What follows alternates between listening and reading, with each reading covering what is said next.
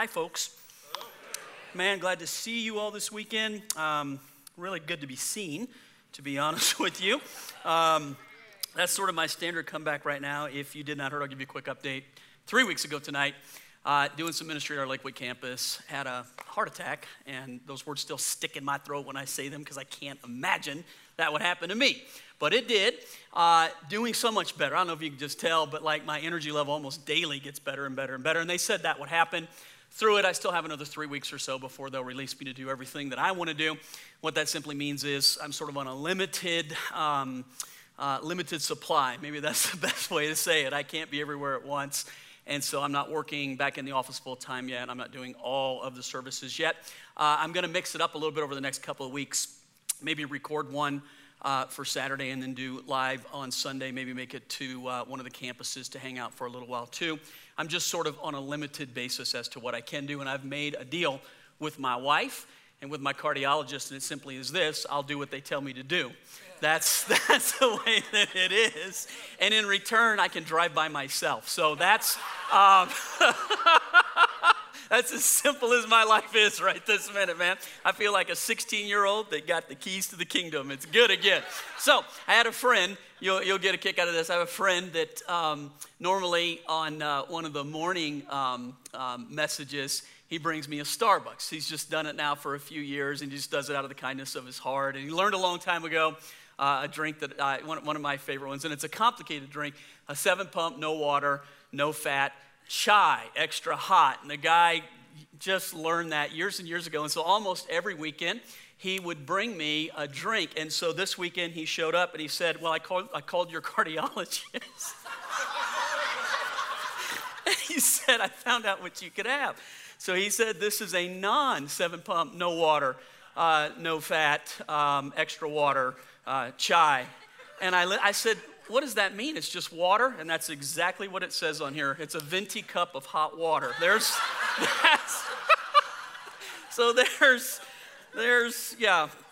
my life in a cup right there for the time being. So again, I want to thank all of you for your wishes, your prayers, the kindness that's been given to me and extended to me. I couldn't say thank you enough. The well wishes, I've heard people say for years, especially as we have ministered to people who have gone through traumatic things, especially when it came to helpful things, say, I could feel the prayers of people praying for me. I just want to say this to you. That is not some spooky language. I know that those prayers are being answered every day in my life right now. And I just want to thank you for praying for me. I want to thank you for every time I pass by somebody, they'll say something to me. They'll pat me on the back. They'll tell me they're praying for me or they're thinking about me or just some kindness. And I just want to thank you. I think we have an awesome church. It's my chance to be able to experience the other side of what we do in ministry, quite honestly. And I'm just very grateful to all of you for being so kind to me. Thank you. Thank you so very, very much. Yeah. It's awesome. Okay. And I don't want to talk about that anymore. So let's get out of that, get into this message. We're in a new series, just the second week into it, called Jonah. We're actually taking the book of Jonah. It's not a very long book. There's not a whole lot in there that you would look at, other than I think we get stuck in the main story that Jonah lived for 3 days and 3 nights in a fish, and then people begin to debate, something like that even. Why is that even in there? So we talked a little bit about that last week, what we believe. I just said these two things. First of all, if you sit here this weekend and you hear that story and you ask yourself, could something like that even happen? So I'm going to bring it back to this, and I'm going to give it credence with this thought, if you're a believer, right? So let me qualify my audience real quick. And I realize not everybody that's here on a weekend is a believer. I want to say this one more time. If you're not, you're just here checking it out, welcome, man. We're glad that you're just checking it out. You take all the time you need to check it out. I think if you will thoroughly, honestly, and openly take a look at the message of Jesus, I think you will walk away at least with the idea there's a lot more to it than what you just simply read or hear in the news. Okay, at least be willing to do that right there. Be honest about that. But let me say that for the majority of our audience, most of you have made that decision who you believe Jesus to be, and you believe him to be the Son of God and your Savior. You put your trust in that right there. And so here's where the credence then to the book of Jonah comes in my mind, is that Jesus himself referred to the book of Jonah and said this, as Jonah was 3 days and 3 nights in the belly of the fish, so shall the Son of Man be 3 days and 3 nights in the belly of the earth. And the only reason I put that there, Jesus didn't refer to the book as though it was an allegory. And he didn't refer to the book as though it was simply a story that went parallel along some other truth that we could learn in life. Jesus referred to it like it was some actual thing that happened. And I will just say this to you. So perhaps you're just like, well, I just need more scientific proof. When it comes to faith, not everything can be put in a test tube and brought down to a scientific principle. Some things just simply in faith, you get to that point where you have to say, hey, I'm going to believe God in a situation like this. Somebody says, is there a leap involved in that? Yes. We're not hiding anything from you. There is a leap when it comes to faith. Some of it is simply this. This is finite. God is infinite. And the finite cannot grasp everything there is to know about the infinite. So even when we see things, we're just like, well, I'm not sure. It does require a level of faith. But when I see things, I go to study and I ask myself, why is this in here? Why would God put this in here? What's the meaning of it? I see several things. But when I see Jesus refer to it in my mind, it just has a validity to it where all of a sudden I go, if it's good enough for Jesus, it's going to have to be good enough for me at that point. And that, for me, helps to settle the issue. I realize not for everybody, but keep an open mind and continue to learn and listen. So here's where we're going to go this weekend. I'm going to talk about the problem with problems. Good thing to be talking about right now, right? I can talk about from a real point. It's not something that I know to be true because I read it or I heard it or I saw it. Something that I'm living with right now and something that I'm dealing with and something that I feel like the Lord is making very real in my life. Last week we dealt with Jonah, all of chapter 1. I'm just going to start again with Jonah chapter 1, verse 17, which is actually the last verse of chapter 1. And so the story just simply is like this. God gives a word to Jonah, who's a prophet, God's man. Jonah, I want you to leave and go to the great city, Nineveh, and tell them time's up, judgment's coming, it's over with. And the Bible says Jonah immediately went the opposite way, as far away as he could go from where God had sent him. He gets on the ship. He's going to sail as far away, 2,500 miles in the opposite direction. God causes a great wind to blow. The ship is caught in a tremendous storm. The other sailors are all afraid. They begin to cry out to their gods, trying to figure out what's going on. They find Jonah asleep down in the hold of the ship. They wake him up. Hey, why don't you pray to your God? We're going to sink. We're all going to die. Jonah just goes, bottom line, here's what it is. I'm running from God, and the only way you can save yourselves is to throw me overboard. And they don't want to do that. They're not just going to simply pick him up and throw him over. They don't want to be guilty before God. So what they do is they try to row, and they try to get themselves out of it, and the storm grows worse. And finally, as a last-ditch effort to save everyone else, they throw him into the water. And the Bible says immediately the storm grows calm for the boat, but not for Jonah. Jonah has an appointment now with a big fish. And even though he might think to himself, well, at least it'll be over with. I wonder, how calmly was he? Well, I mean, what would make a person so calm to be able to say, you know, the only way out of this, throw me in. I mean, he must be thinking, I'll just die and it'll be over with. And God's like, no, not yet. And so 17, the last verse in the chapter reads this way: the Lord provided a huge fish, not a whale, a huge fish to swallow Jonah. And Jonah was in the belly of the fish 3 days and 3 nights. This is the exact verse that Jesus refers to.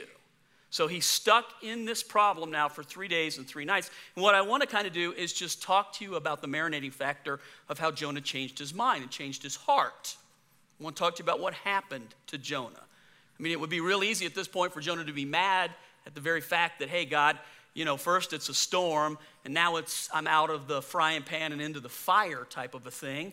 But Jonah changes his tune rapidly in the middle of this story. And so I just want to talk about the problem with problems. Let me just say this first. If you got a pen and pencil, you might want to get it out just to fill this in. Pretty simple first statement. See if you can agree with it.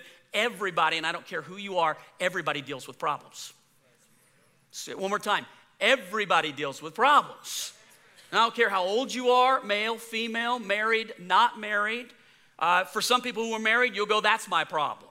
And some people who are not married go, that's my problem. And we just always think if I could get rid of this and get that, then I wouldn't have any more problems. You can be young and have problems. You can be old and have problems. You can have health problems, you can have finance problems, you can have neighbor problems. If you're like, I have no neighbor problems, guess what? Yeah, there you go. It's a little slower. It rolls around like, oh, I get it. Me, wait. So you can have any kind of problems. Just a thought about problems. Problems are relative, and I'll talk about this in just a second. I'm gonna quickly hit this because I think we need to. Man, there are first world and third world problems, and we do need to be aware that there are two different things. I mean, I'll talk about it here for a second. But let me just, if you're the one that's having the problem, problems are relative. Of course, we can look around the world and go, man, they have it worse than I do, but that doesn't make you have any less suffering in what you're doing. Yes or no? Problems are problems. We all deal with problems. It's endemic to a fallen world. We all have problems. When Jonah is inside of the belly of the fish, Jonah begins to think, maybe what I'm doing, maybe going my way, maybe the way that I'm kicking against God is not working. And Jonah actually begins to pray to God from the belly of the fish. How many of you think that's the right idea? You should, in problems, begin to pray. And that's exact. How about this? Jonah wasn't cursing God. Jonah was praying to God. I think it's silly in the middle of a problem to begin cursing God. God's your way out. God's your hope. God's your help. God's your aid. God's your rescue. God's your source. You should never curse God, man. Begin to cry out to God. And that's just what happens to Jonah. He begins to pray to God. And in Jonah chapter 2, verse 6, the second part of the verse, Jonah makes this conclusion that I think is really interesting. He says, while in his problem. Now remember, this is not after. This is not once God's come through. This is not after he's out of the whale and back on dry land. He is in the middle of the worst part of his problem right now. But this is Jonah's confession to God. You, Lord, my God, brought my life up from the pit. Look at me. It's very important that faith is an element you have when you begin to go through problems. And the very thing that the devil wants to challenge you on is the faith issue. Like, I think when we go through it, the very first thing that the enemy comes to bring is that, hey, if God loved you, if God was for you, if all the promises in the Bible were, if it's like Pastor says, that God is a restorer and a discoverer of pride. If it's like he said, why do I find myself going through these problems? Sometimes here's the deal. We can listen to all the promises of God and then look at our lives and the two things don't match up. And then the devil's right there to say, if God really loved you, then why would this be going on in your life? And so what he wants you to do is to cast away your faith. He wants you to begin to just say, you know, you're right. If God doesn't love me, God doesn't care for me, it's just going to get worse. It'll never get better. It's never going to be any better. Jonah just makes this really awesome, while he's in the middle of the worst problem of his life, this awesome confession comes out of his mouth. And he just says, look at it one more time. I want you to see it. Pull it back up for me. You, Lord, my God, brought my life up from, this is not past tense. Follow me real quick and just look at me. Most of the praise we have is past tense. Praise is prophetic when you do it before God has done it. There is power in the prophetic, man. There is power in your words. There is power in you prophesying to what's going on in your life. I am not saying, look, you don't have to do it out. Nobody heard Jonah. The whale doesn't care. But God heard. And Jonah's just simply confessing what he knows to be true. You bring my life up out of a pit. So let me just real quickly use the idea of a pit. I preached this years and years ago when we were studying for this with the teaching team. Somebody reminded me of it. Let me just talk about pits just real fast. Just three quick things to fill in. Here's how people end up in pits in their lives. The first one is some people just simply jump into a pit. They do it to themselves, yes or no? In this case, did Jonah do it to himself? So maybe that's too fast. Maybe I'm talking like, so I'm gonna try one more time. There's three ways we get into pits. One of them is we just jump into it. Did Jonah do this to himself? God didn't do this to Jonah. The sailors didn't do this to Jonah. Jonah did this to Jonah. He went his own way, he disobeyed God, he's running away. He puts himself into this problem. Sometimes we end up in problems in our lives. Everybody deals with the problem, but we end up in them because we jump into a pit ourselves. How about this? Sometimes we end up into a pit because somebody pushes us into a pit. Somebody betrays us. We have a business partner who steals from us. We have a person who's unfaithful to us. We have a body that breaks down, and you feel betrayed by a body. 5 of us in the room? Anybody? I know you're out there. I know you are. I know you are. Wonder how many campuses someone could say, that's exactly right, man. I feel that way. It's funny the things that you feel. They may not be legitimate, but it's the way that you feel. It's the way that you feel. Sometimes we end up in a problem because someone just simply has it in for us and they do what they can to mess our lives up. They push us into a pit. It doesn't matter. You're just simply in a pit. So the third way I would just say is this, is that sometimes accidentally. It's kind of a no-fault deal. No one pushed us, and we didn't just up and jump. We stumbled into a pit. We made a mistake. We didn't see what the outcome was going to be. Our thought was not, how can I mess my life up? Our path was not in our mind going down. We thought this was a good decision. You ever been there? You're doing right, but you find yourself suddenly in a pit. Okay, here's the point. Regardless of how you got in a pit, the bottom line is you're in a pit. How do we get you out of that pit? Yes or no? That's the important thing. I'm going to say step number one, remember this. If you're in a pit, the best thing to do, recognize that you're in a pit and then cry out to the one who can get you out of the pit. Begin to prophesy even to the pit. God is the deliverer of the person in the pit. This is what David said. He said, you inclined your ear to me when I was in a pit. You lifted me out of it and you set my feet on solid ground. God is the deliverer for those who find themselves in a pit. It doesn't matter if you jumped in, you were pushed in, or you stumbled in through some mistake. It does not matter. Bottom line is, God is the one who pulls us up out of the pit. The way that I know this is true, Jonah did this to himself, and yet he cried out to God, you are my answer for my own dumb mistake. That's how I know this is true. God heard him from the belly of a whale. How about this? One time Jesus is being asked a really silly question. The disciples find a guy who's blind, and instead of they're like, hey, Jesus, heal this guy, or boy, we're real excited this guy's gonna see. Here's the question they ask: who sinned? This guy or his parents that he's been born blind? Why would we even ask a question like that? Why does somebody ask why they got into here's Jesus gives the most thoughtful answer ever. He didn't sin, and his parents didn't sin. He's in this condition right now for your sakes, because you're going to see God do something that only God can do. Maybe your pit right now makes no sense to you. Maybe you did it. Maybe somebody else did it. Maybe you just backward fell into who cares? Here's the reason that matters.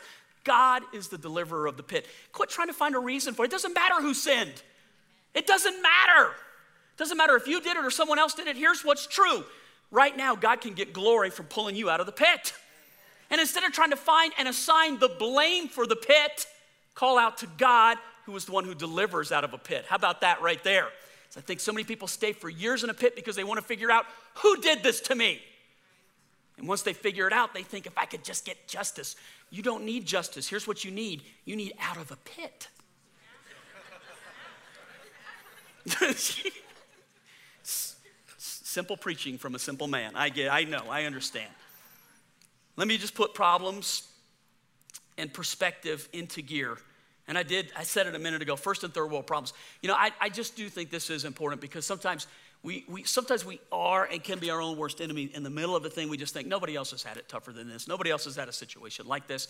I just can't. And, you know, to the person, it's relative. But if you can step back and gain any perspective from it, it's a funny, so I'll give you two. I'll give you just real quickly. I ordered a pair of shoes from eBay. And the person that I ordered them for sold them and then refunded me my money, and I was mad because I didn't get my shoes. Stupid problem, right? Yes. If you're a shoe guy, bugs you, doesn't it? It's like how could they do that to me? Stupid, right? And then I get a call from one of our missionaries in Peru who says, man, I got a kid who has no shoes, and sends me a picture of the guy's feet and how beat up they look. Some of you that support him got that picture. You know the exact picture I'm talking about. So eBay, I don't get my shoes. of my 25 pair. And then I got a kid that doesn't have any shoes at all. It made it real easy for me to give the money to buy the kids shoes. So, stupid comparison. How mad, though, do we get when we don't realize the level of problem sometimes? You know, first world problem. My car wouldn't start. Third world problem. They walk everywhere they go. First world problem. My doctor made me wait 25 minutes this week. Third world problem. I've got kids that have been waiting for 15 years to see a doctor for the very first time. Yep. It's funny how perspective can change even the problems. Well, let's say, though, that it's not some nitpicky problem. Let's say it's the real deal. Man, I'm telling you, this message can become really good for a person who finds themselves struggling. Hey, I just threw this in. I think it's important. Sometimes we see problems and we don't get, opportunities. Sometimes we have problems because God's given us opportunities. So Paul writes it this way: a great door for effective work has opened to me. Now, if that's all it said, we'd go, wow, look what God did for Paul. But in the same breath, here's what Paul says about this great opportunity. And there are many who oppose me because of it. Sometimes problems happen in our life not because anything has gone wrong. It may be because everything's going right in your life and the devil's fighting you because you're doing something really right. And maybe we just need a different perspective on our problems. Maybe sometimes our problems are just simply, it's because God's doing so many good things in our life. Look, if you find yourself walking with the devil and he's patting you on the back, man, maybe you're going the wrong way.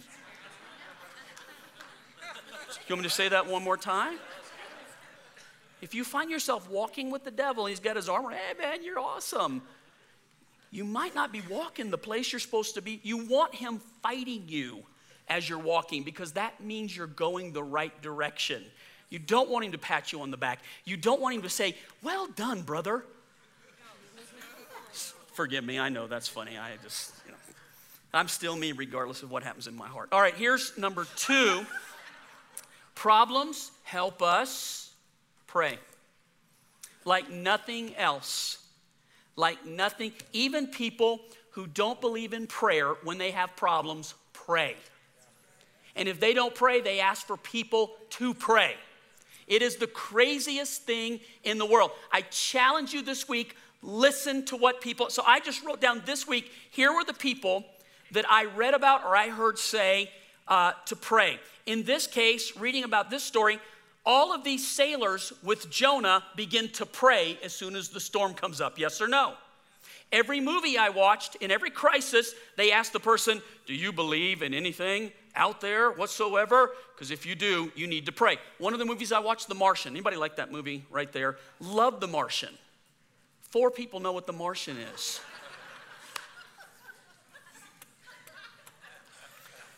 Lakewood people, whom I love with all of my heart. Highlands Ranch people, who are real people. Castle Rock people right now.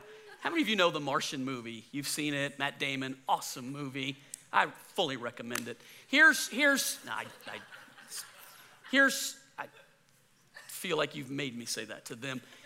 I would say, if you just remember the movie at all, when they're talking about trying to go back and get Matt Damon on it, if you haven't, spoiler alert, he gets stuck on the planet. They have to go back and get him. They think he's dead. He's alive, blah, blah. They have to go back to get him. And so one of the main characters just says, hey, man, do you believe in God? And the other guy goes, well, my mother was a Baptist and my father was a Buddhist. They get like this weird answer. And the guy just goes, whatever, just pray. And so they're going to, in every situation, no matter what weirdo people will pray in a problem. Hollywood will do it. You'll find it throughout any story. Athletes all the time. Yes or no, man, they make a touchdown. What do? Pray. Watch them throw a touchdown. They point up. They're praying. It's amazing how suddenly the president this week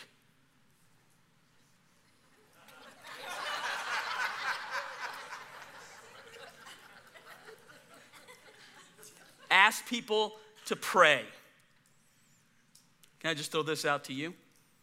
I guarantee you, one of the things you'll do in a problem, regardless of what you tell everybody else. In that quiet time, if you are hurting bad enough, you'll pray. People pray. Problems have a way of getting us to talk to God when nothing else will.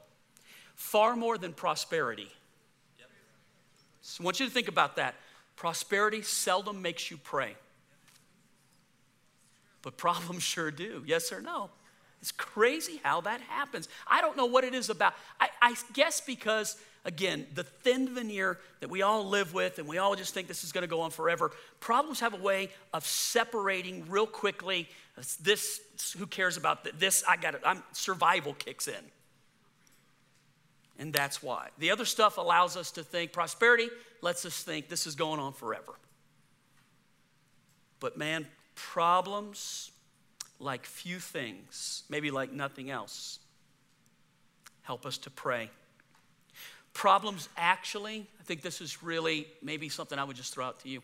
Problems actually remind us very fast that we're not in control. Prosperity makes us think we're in control. We did good. We're pretty smart. We made the right decisions. We're above average. Do you hear what I'm saying? Prosperity does that, and no one in this room is immune from that thinking right there. Prosperity does that to us.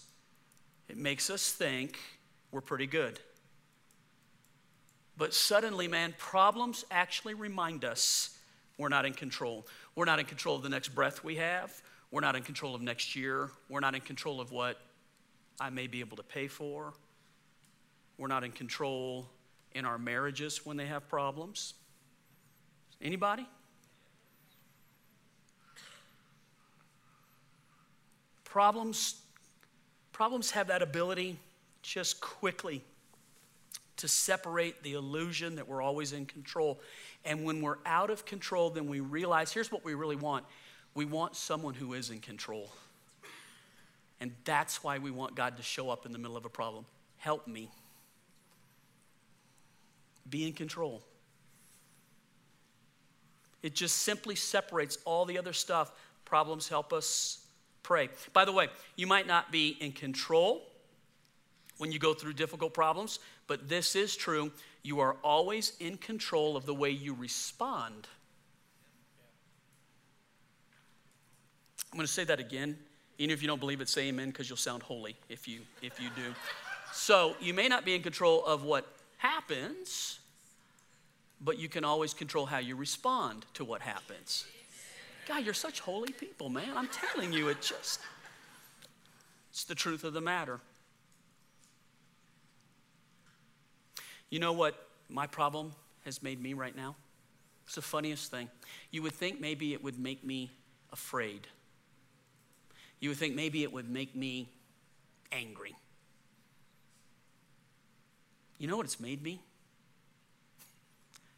Unbelievably grateful for everything that I have. Every conversation, I think most of us, we just live life thinking, we just get in that, we're numb to how close we are to the last breath. And when we're suddenly woken up from that, I don't mean this morose or to put you in a funky place, but suddenly when you wake, I'm waking up in the morning and just reaching over to touch my partner, and I thank the Lord for one more day with her. I thank the Lord for driving my car right now. I thank the Lord for my friends. I thank the Lord for the sweet cards and the meals. I thank the Lord walking up the stairs that I get to come in here and teach tonight. I'm so grateful. I'm grateful. I'm grateful that I got to study this week. It's made me so great. What is it about problems that can create such good? We all live our lives. Look at me. Tell me this isn't true. We do everything we can to avoid a problem. We hate problems. We have a phobia to, keep that away from me. But when they do come our way, problems have a way of doing things in us that nothing else can.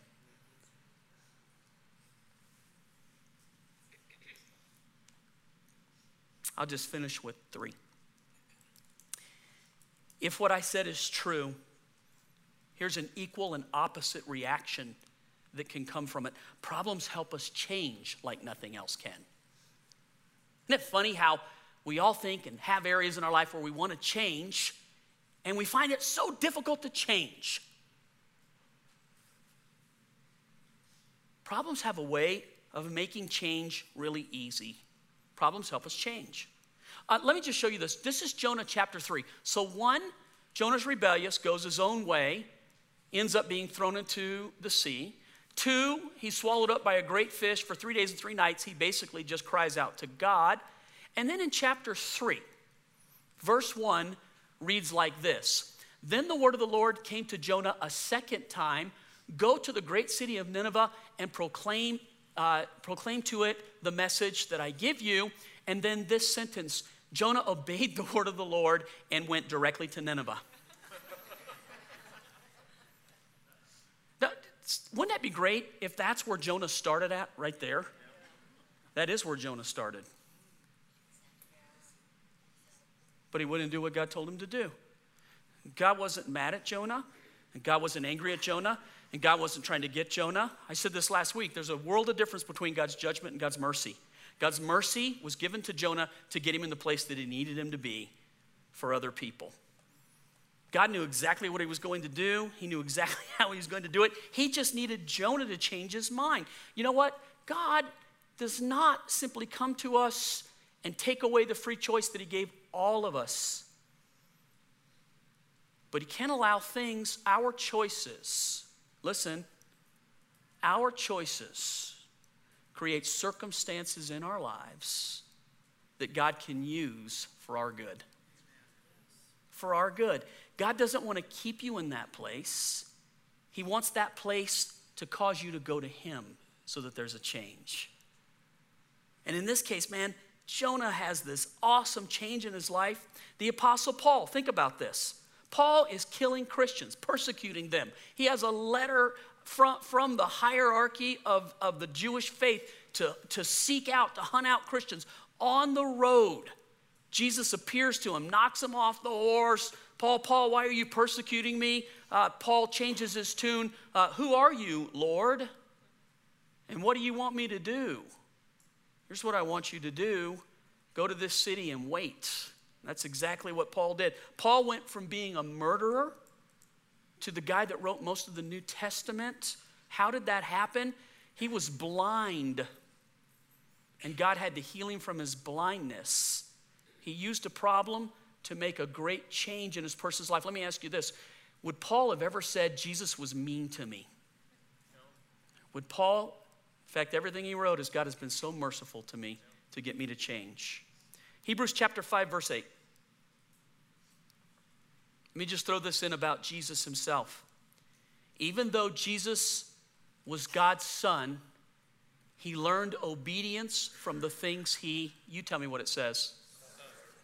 Do you even understand that? Do you even understand that verse? Church, any campus, anybody even understand that verse right there? Here's how I read it. Jesus was perfect. Do you agree? Never sinned. Why would he have to learn obedience then? So he's all God, but he's God with us. He comes in the flesh. And this flesh part, man, had to learn. He just didn't make the mistakes, but he had to learn it.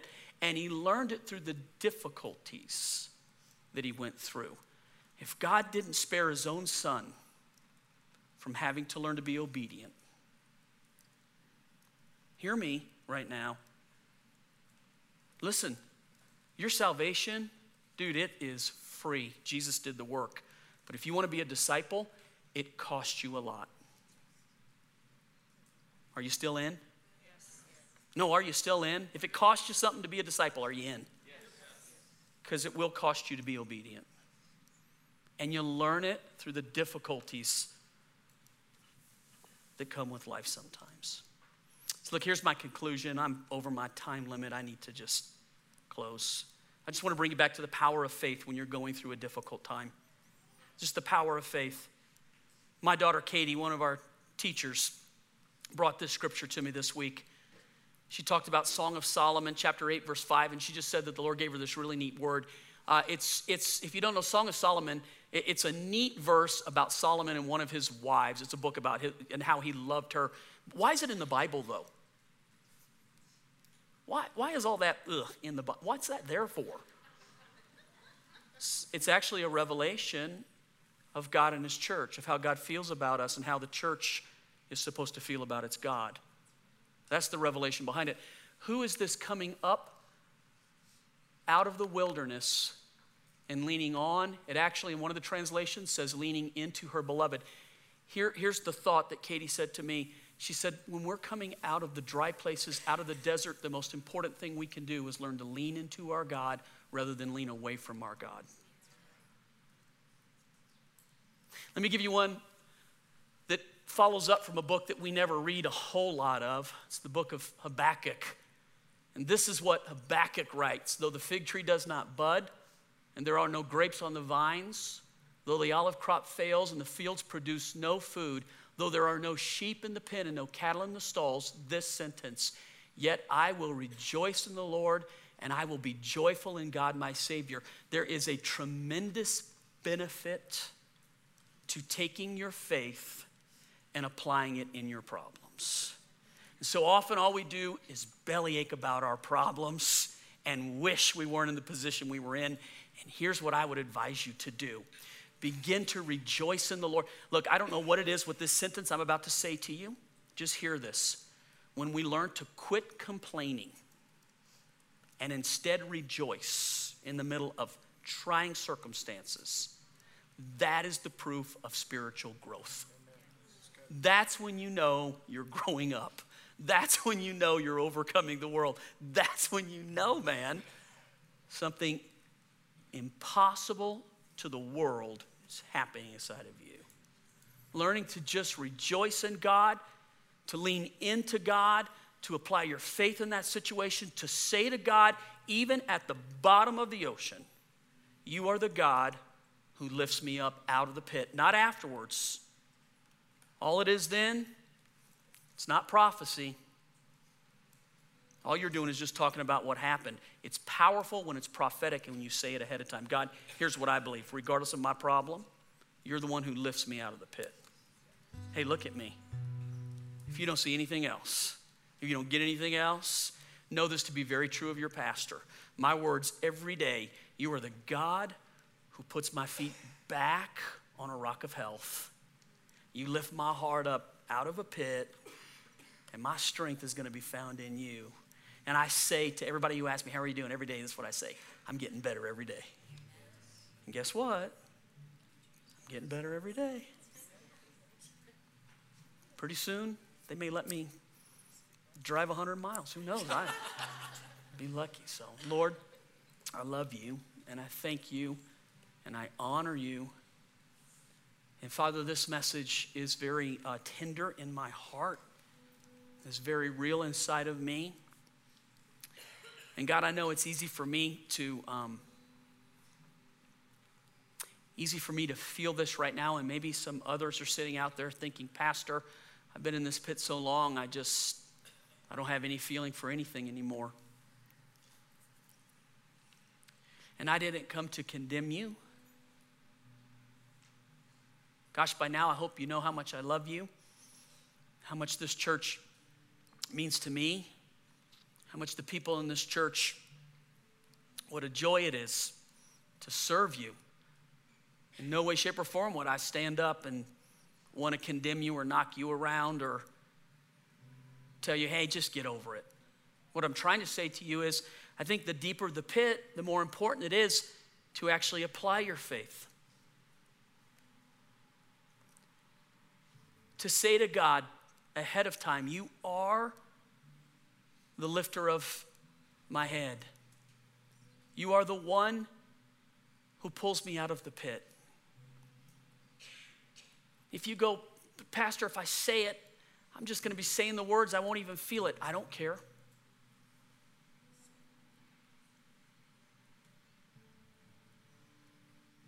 The wonderful thing about praying and about confessing and about asking God is you don't have to stand there having it all put together. Even at the most broken point, you can say to God, help me. Maybe that's when help matters the most. Maybe you find yourself in that place of just like, okay, I get it. I need to change. I would encourage you, man, bring that to the Lord. Say to him, God, if there's just something, someone, something, some issue, some habits, whatever. God, I don't want to be stuck going around this mountain for 40 years. If you need me to change, I want to change. If it's a habit or a thought, an attitude, whatever it is, God, I'm willing to change.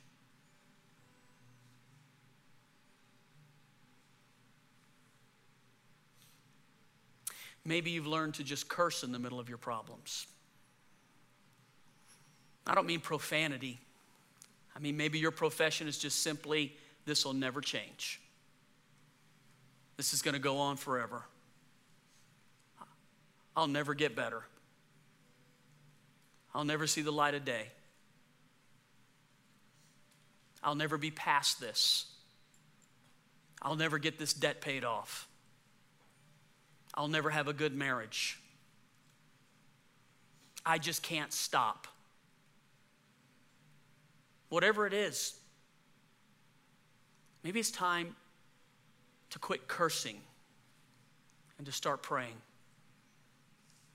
God, help me. God, thank you. God, I'm going to rejoice. Some rejoicing is really easy to do, like everything's going your way, everybody loves you, everything's perfect. It's really easy to rejoice in those times. Rejoicing comes out of us with no thought. But then there's the times that we have to rejoice and praise and thank God, and it comes out of us like a little bitty squeeze of a drop. It seems so insignificant and so pitiful. I just want to say this to you. It's that praise that is so meaningful to God. He loves the other two, but that praise, man, that sacrifice of praise, don't think for a moment that your Father doesn't realize how costly it is. I think that God might have a great big bowl that when his people are under it and they still look up and thank him and praise him, I think that God might take those and put that in a bowl that maybe for all eternity, that's a meaningful thing for him. A precious thing. The sacrifice of praise. I know what I'm saying is not easy. Trust me. It's much easier to curse.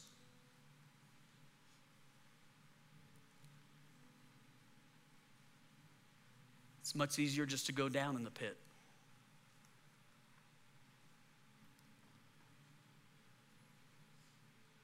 But boy, I'm trying to give you an out right now. And Father, I just pray, speak to our hearts and help us.